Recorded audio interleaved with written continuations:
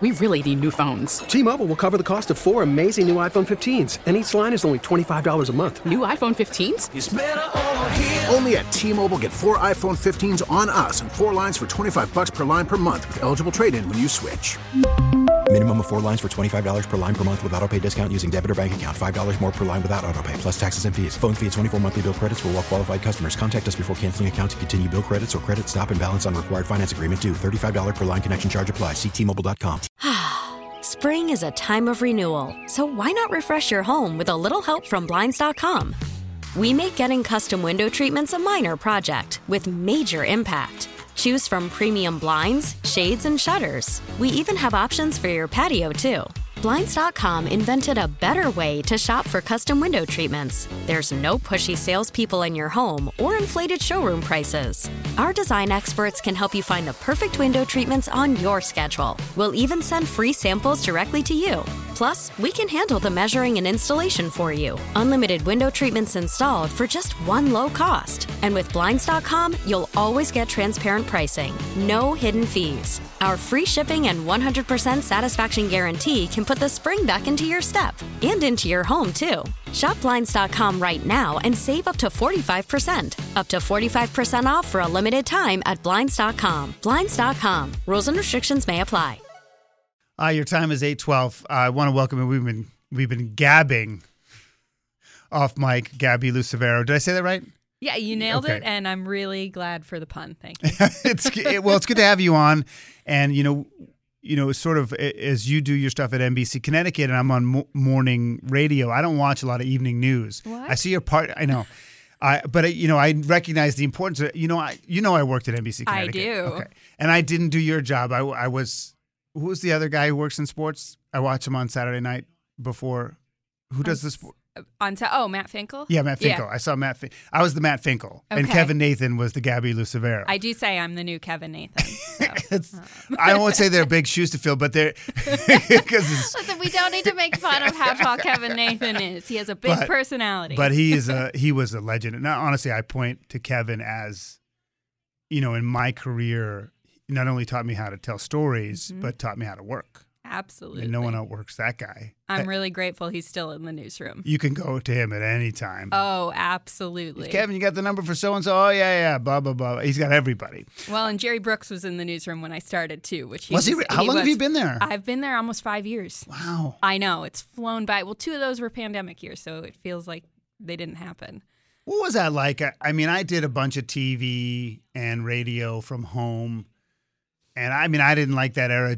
I feel like it made me really lazy. And I don't know, but what was it like for you to do television out of your living room? Weird. I moved in the middle of it too. I lived in a 1-bedroom apartment, and I joked the first week that we got sent to work from home, I was sitting on my coffee table and I would move it back every night, because I'm really detail oriented in my home, and I like to have that be my space. So every night, and it was this heavy wooden coffee table, and I would move it back every single night. Like it wasn't going to happen the next day. And then I finally had to compromise and be like, okay, on your weekends, you can move the coffee table back. And it's okay. And it's all right. So it was weird. We definitely got used to it. Doing the news in your sweatpants and a blouse is lovely. Got used to it, and the one really big benefit is I ended up connecting with so many local coaches, and especially on the high school level, I found myself connecting with a lot of coaches that maybe we would just see at a game, but now we had to pick up the phone, call them, and we were so desperate for that connection that even if I was calling them for a story, we would sit and we would have a chat for a little while on the phone first, just how's everything going? And I felt like it really... at the time the pandemic hit, I think I'd been here about 2 years, maybe a little less. And I feel like it just helped me in a time of disconnection. I connected so much. And built your Rolodex, if you will. Absolutely. For me, I did a TV show in New England Cable News called Primary Source during the election cycle pre-pandemic. And we couldn't figure out, we did try to do Skype interviews when we couldn't get somebody because we had no budget. And my bosses were like, we can't do this. And then I think lowering the bar for production quality allowed you to talk to more people, right? And so I thought that I wish I had that the year before. I didn't want a pandemic, but just it opens up the opportunity to talk to more people because it's hard to get people in studio and it's hard to get to them sometimes. We're talking with Gabby Lucevera from NBC Connecticut. In terms of the way the hour's going to go, she's going to hang with us. I have a bunch of stuff about local news to talk to you about, how your job has changed in those 5 years, what you think of Connecticut. I mean, a lot of things like that. And then we're going to focus on a story we've both done work on. You've done a little bit more than me, but the situation at the University of Hartford, them going from Division I to Division III. And we have to go to a break in a second here, but you said off mic, I thought was, and I don't want to take words out of your mouth about how it's not necessarily going from Division I to III that is maybe an issue. It's the how. Exactly. Yeah, and I think we'll get into that a little bit. And, we both tried to get Gregory Woodward, the president, on our respective airs, and we have not had success at that. But, one thing I'm fascinated about is sort of this evolution of journalism. And we're here with Gabby Lucevera from NBC Connecticut. I mean, I'm older. I made a commitment to journalism later in life. I didn't get my first job in journalism until I was like 26. I started off as a stringer at the Worcester Telegram Gazette and then ended up at ESPN and so on and so forth. But it's changed so much. And even since, I was in the sports department in 2002 and 2003 at NBC Connecticut, and my stories depended on whether I could get a camera. I had to get a person and a camera, and it's a union shop. And if I didn't get a camera person, I didn't have a story that day. Yep. And now I don't know to what degree it's changed, but I know that, you can do everything yourself now, correct? First, 2002, 2003, do you want to know how old I was then? I don't, because I'm sure you might have been still peeing in a diaper. Thank you very much. Listen, I wasn't that young, but I think we're talking 6th grade. Thank you. So appreciate that. I do it all. We're what we call a multimedia journalist, MMJ, which means that I have my own camera. And if there's a story that I want to do, I pick up my camera, I go shoot the story, I come back, I write the story, I edit the story, and then hopefully I have time to put makeup on before I go on TV. And were you trained to do that way? Yes, absolutely. So I have a lot of respect for some of the other guys who have been in the sports broadcasting in this market for years. The John Pearsons. I was going to bring him up. The John Pearsons, the Joe Zones, Eric Dobrats, the guys who, at Channel 8, Channel 3, who have been here for a really long time. And they started, like you were talking about, when you had the camera off, you had somebody with you. Right. And they've learned how to do it. I got into this knowing that's what I was signing up for, so it's not as much of a shock to me, right? And these guys have leaned into it, embraced it, and they're great at what they do. Pearson's amazing. Both Pearson and Dobrats, I know Dobrats, but I think Pearson too started off as producers, so I think that helped them from that perspective. But, I couldn't do it. I couldn't. I would spend, because when I got there, Kevin Nathan can edit. I couldn't even edit because I had never worked in television. Right. And so I didn't have those skills. So I was definitely, I had doctor's hands or whatever. So you don't even think about it as extra work. It's just the core part of what you do. It's what we signed up for. Does it limit you or does it expand possibilities? It limits and it expands, right? I don't have to wait or worry, is there a body to help me shoot a story? I know what I have at my hands and what I can go do. It limits because, sometimes it does take longer and you don't have two heads working on something. I can't say, hey, edit this while I work on something else. So it does limit in those ways, but then it also gives me so much creativity to do what I want. I'm clearly a control freak. I don't think anybody would. Well, the table story, I think we're going to, now I have that registered in my head. So that says it all, really. That's all you need to know. I'm engaged to a news photographer, so, and he always says, he's like, I can't work with you. And I don't fault him for it because I usually work alone and I just have my own process and I do my own thing, and he will work with me if I ask really nicely, and he's incredibly talented. But, I get it. I would work with him any day. I understand why he would. Well, listen, I'm not quite like that, but when you're in local news, you're used to field producing yourself. And when I went to CNBC and I had a field producer on every story, I had trouble because I thought I knew best, and I didn't. I had to learn how to defer, and I didn't like it. I never did. I never did like it. The one thing I want to ask you before we got to take another break at some point, but the way you do sports is different now too than when I did it. Can you give me a little bit of an explanation about not just about how you shoot it and edit it, but I mean the content? Absolutely. I think that I came in here expecting hyper local. We're in Connecticut. I don't have to be at a Patriots availability every Wednesday. I don't have these things that lock me in that dictate my coverage. So some of the most fun days are days where we don't really know what we're going to cover. And I love to see what the other stations are doing because it can be 4 different stories as your lead because we're just hyper local. Who is, somebody doing something interesting? I say it could be the worst kid on the team, but are they an incredible person in their community who's leading a food drive or what? So local sports in Connecticut is such a unique thing where, we're covering all the pro teams in New England and New York, which would seem like a huge task at hand. But since we're doing it from afar, that opens up this whole world to get so hyper local. And so for me, one of the things that's been really interesting is just learning more about the issues in the community. And I feel like sports is this great microcosm for society, and it's a way, even on a grand scale, people understand the bigger issues is through sports. It's how athletes might be protesting something or standing up for something, or just, and I feel like it's a little bit more palatable than the greater issue. Well, no, it's funny because, and sports, I mean, I don't know how many times, the 6 p.m. or 11 p.m. producers, I got to cut you from 2:30 to 2 or whatever. And the thing is, I think the hyper local, it's the way like newspapers were sold. If local people and families see their children or their brother or sister on TV, that makes them want to watch. And I think that actually sports is underappreciated in that sense from a viewership standpoint. And also, every kid has a story. Absolutely. And there's rosters full of these kids all over the place. And so I think that part of it, I think it makes television more valuable when you focus on sports. And I think, and do you make sure you post? I think you should post all your stuff. Do you post all your stuff on Twitter? I do my best. Because like Pearson posts everything. He posts everything. And I don't know if you heard, but I shoot at it right and all my own. No. But I want to see more of it because I think it's really important, and I don't get to consume it, through traditional TV. Although I do have NBC Connecticut, I have Ted and Heidi on all the time. I used to work with Bob, obviously, and I watch them every morning. But before, we're going to segue into University of Hartford, and by that is you're able to now, though, go for some more textured content as well. Can you just talk a little bit about, before we go full force into it, how did you get involved in the Hartford story?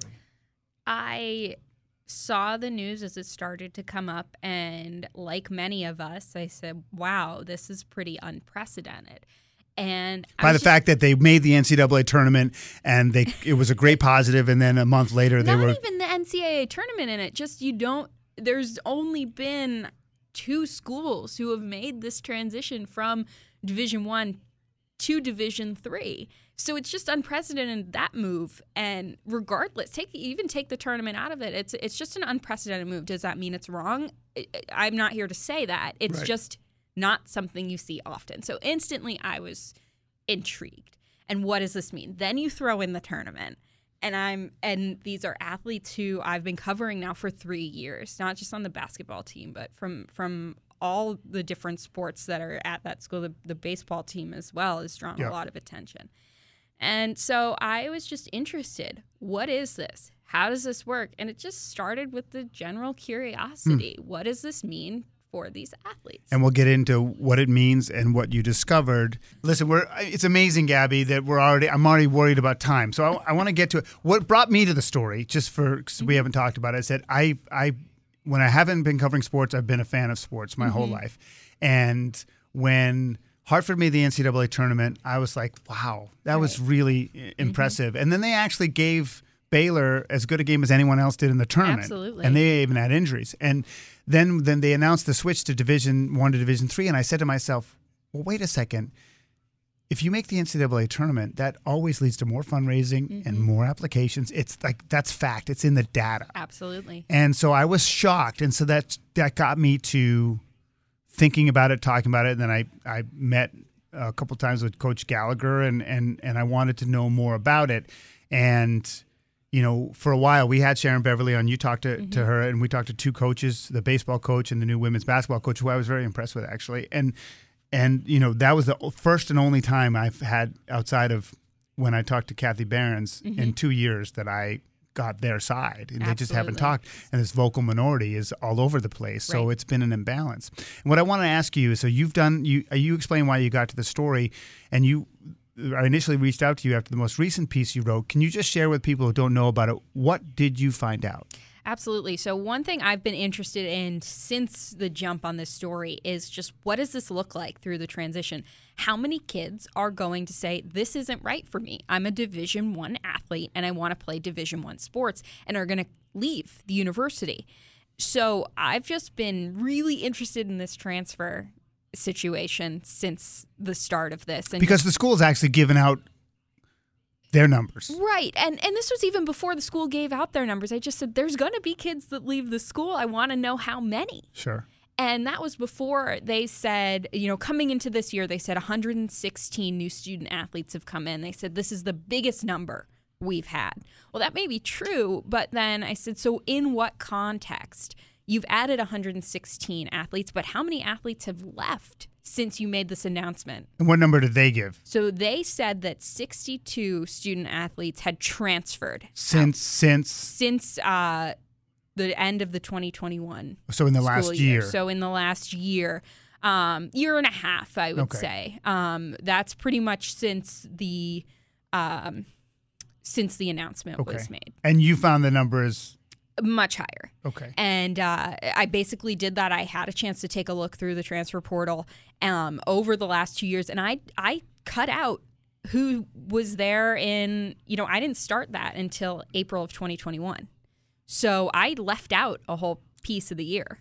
What about the lacrosse team? Because the men's lacrosse team alone was like a couple dozen, right? 33 kids immediately after the transfer. And they couldn't even have a season. They didn't play. So, and that's the thing is, regardless of even just looking at the transfer portal, you can just see based off the fact that the men's lacrosse team and the women's lacrosse team did not field teams last year. So let me ask you this. So the number, according to what you found, and you said give or take, right? I mean, it's an inexact science, but you're 100% confident that it's more than 62. Absolutely. And so and then you look at the school enrollment, which is basically down 20%. And I use the statistics, like 80% of people who apply get in. I mean, the discount rate is also, quite high. And so my question ultimately is, like, what's the motivation to A, do this in the first place, and then B, not be completely transparent with those numbers? I don't know, right? We don't have that answer. I think it's just the question of, it started out as everything was explained to us in financial terms. And so that was the context that we had to go with. But as the stories evolved, it's changed away from this financial terms of, we'll save $10 million, which was the initial projection, to, no, it fits more with our university mission. So somewhere in there is the truth. And the university mission is about giving student athletes a more well-rounded experience. That's what the school has told me, getting them more involved in community activities as well, which is great. But what is the financial? It was presented initially to the Board of Regents, to the university community as a financial move. So next we're going to talk about what this means for the university as a whole. And we'll just put a little bit of a pin in that. Quickly want to talk about FanDuel, then we'll take a quick break again for weather and traffic. We're back here with Gabby Lucevero from NBC Connecticut, who's reported extensively on a lot of things, but especially University of Hartford and their transition from Division I to Division III. I think ultimately what's lost is the students. And the women's soccer team's doing great right now. Absolutely. They have Imani Jenkins, who's like one of the leading scorers in the country. By the way, the leading female scorer in the country is from Quinnipiac, too, by the way. I just figured that on my research. But men's soccer's 0-11. Women's volleyball's 2-18.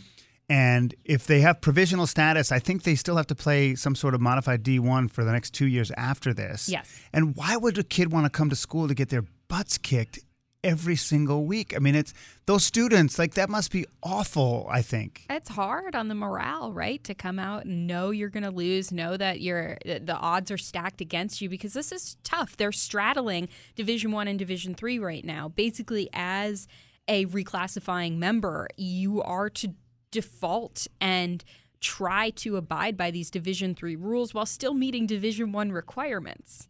How do you do that as a coach trying to make a schedule? It's not impossible, but it's nearly impossible. Well, like women's basketball, their schedule came out, I think, yesterday, and they have to play Chicago State 4 times to get to their games. And they do have some real legitimate competitive games on their schedule, but they also have some filler.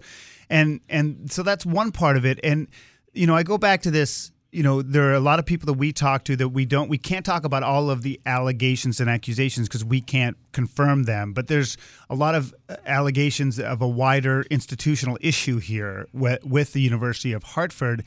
And, I'm just wondering, what would be, you talked about only 2 other schools have gone 1 to 3, and most schools, I'm looking at Stonehill in particular in Massachusetts, which is making a big move to Division I. Bryant University used to be Bryant College, and they've moved to Division I. It seems that most schools go the other way. Like, why would President Woodward and the school want to do this? That's a great question. And maybe it does fit. Maybe it is a smaller university and you need to find a way to make this make sense. And maybe Division I athletics is not the correct space for the University of Hartford. But at the end of the day, we're talking about a mid-major program where these kids are they're either moving and coming to Hartford to be a Division I athlete, or they're staying in Connecticut to be a division. They're they're some of the best in the state, and they're choosing to stay here. Either way, you're bringing in athletes who know that these are probably the last 4 years, more likely than not, that they're playing this sport. So they're focused on their studies. They're focused on being a part of this community that they're in. I think they're some of the truest student athletes at these mid-majors because there is more to their college experience than just being an athlete.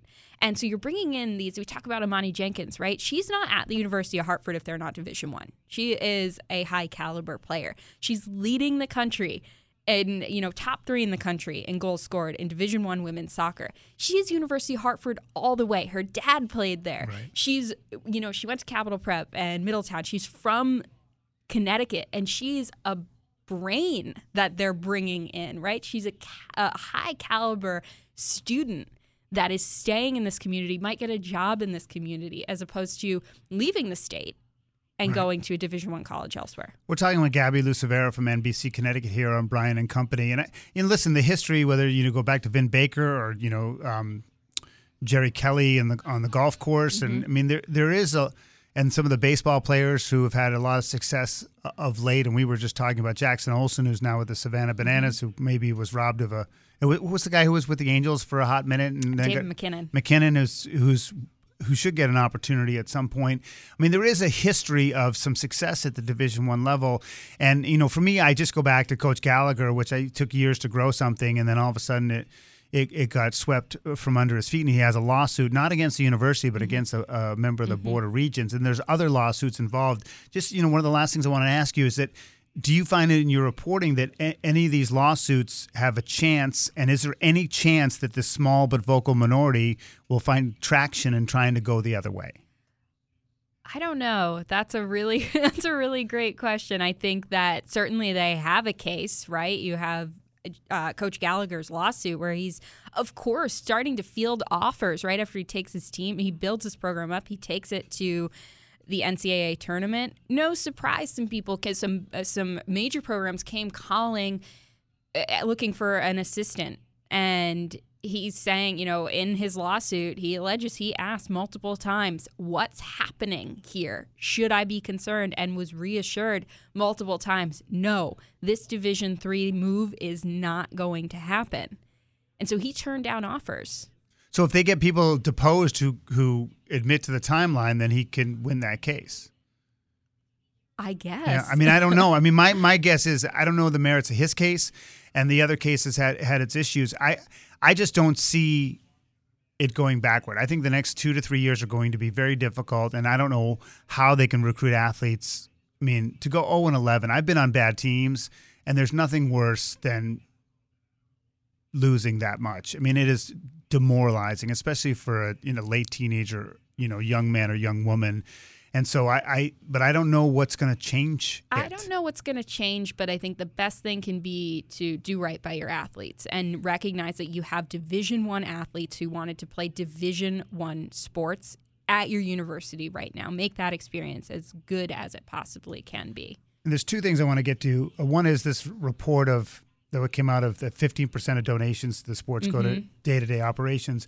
I don't think it's without precedent. It's not like it's 100% or so on and so forth, but is that something that is that rare to do? I remember I went to Amherst College, and early on they changed it, but early on, like $20 of every athletic donation would go to the general fund, and then the rest could go to the sport. Now they've since changed that to have 100% go to the sport for the reasons that we lay out. But is that something that is uniquely negative in them doing that? I think it just calls into question, again, what's the motive for this move? What's the reason? Again, the initial reports were it's this financial thing. Here's the financial incentives to move from Division I to Division III. And then, again, the narrative shifts to what are the mission statement, what's our mission statement, and this is what we want out of it. It's not financially motivated. But then you hear that they are taking 15% of those donations going to specific sports to essentially keep the lights on. Right. And whether that's, it could be that's not allowed, right? But what's the motive? If it's not financially motivated, then why do you need to do this? Right. And my last question, we're talking with Gabby Lucifero. It's great to meet you and great to talk to you, and we should have you on again from NBC Connecticut. Do they still call you the sports director? Is that your title? Acting sports director. Okay. Well, it's not permanent yet? We got to work on that. We'll have to work on that. Why, my last question is, and this is being honest on the air, why is the administration so controlling about letting us speak to someone like President Woodward? What answers do you get when you ask to speak to him? I don't get an answer. The honest answer is I have, every single time I've reached out to administration, I've made it clear that this is somebody I'd love to speak to, because you're right, the minority is loud. And I would love, we are all about, let's share both. There are two sides to this story, and I would love clarification on, is it financially motivated? Is it a mission statement? Is it both? It can be so many things all at once. Let's talk about it. And you get ghosted? I'll get answers to my other questions, but there's never, getting a chance to speak with Sharon Beverly was really helpful because you get to explain their side of this. Love to explain their side and where this is coming from and what this means to student athletes. But we can't tell that side of the story if the university doesn't want us to talk to anybody. Well, when you do talk to them, come back and talk to us. We'll let you know. And we'll be watching on NBC Connecticut. Gabby Lucifero, thanks for coming on. Thanks for having me. We appreciate it. T-Mobile has invested billions to light up America's largest 5G network, from big cities to small towns, including right here in yours. And great coverage is just the beginning. Right now, families and small businesses can save up to 20% versus AT&T and Verizon when they switch. Visit your local T-Mobile store today.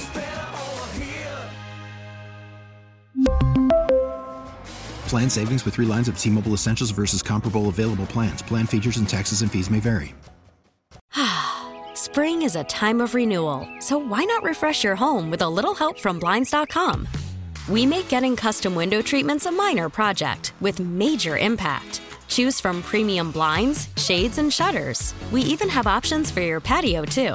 Blinds.com invented a better way to shop for custom window treatments. There's no pushy salespeople in your home or inflated showroom prices. Our design experts can help you find the perfect window treatments on your schedule. We'll even send free samples directly to you. Plus, we can handle the measuring and installation for you. Unlimited window treatments installed for just one low cost. And with Blinds.com, you'll always get transparent pricing. No hidden fees. Our free shipping and 100% satisfaction guarantee can put the spring back into your step and into your home, too. Shop Blinds.com right now and save up to 45%. Up to 45% off for a limited time at Blinds.com. Blinds.com. Rules and restrictions may apply.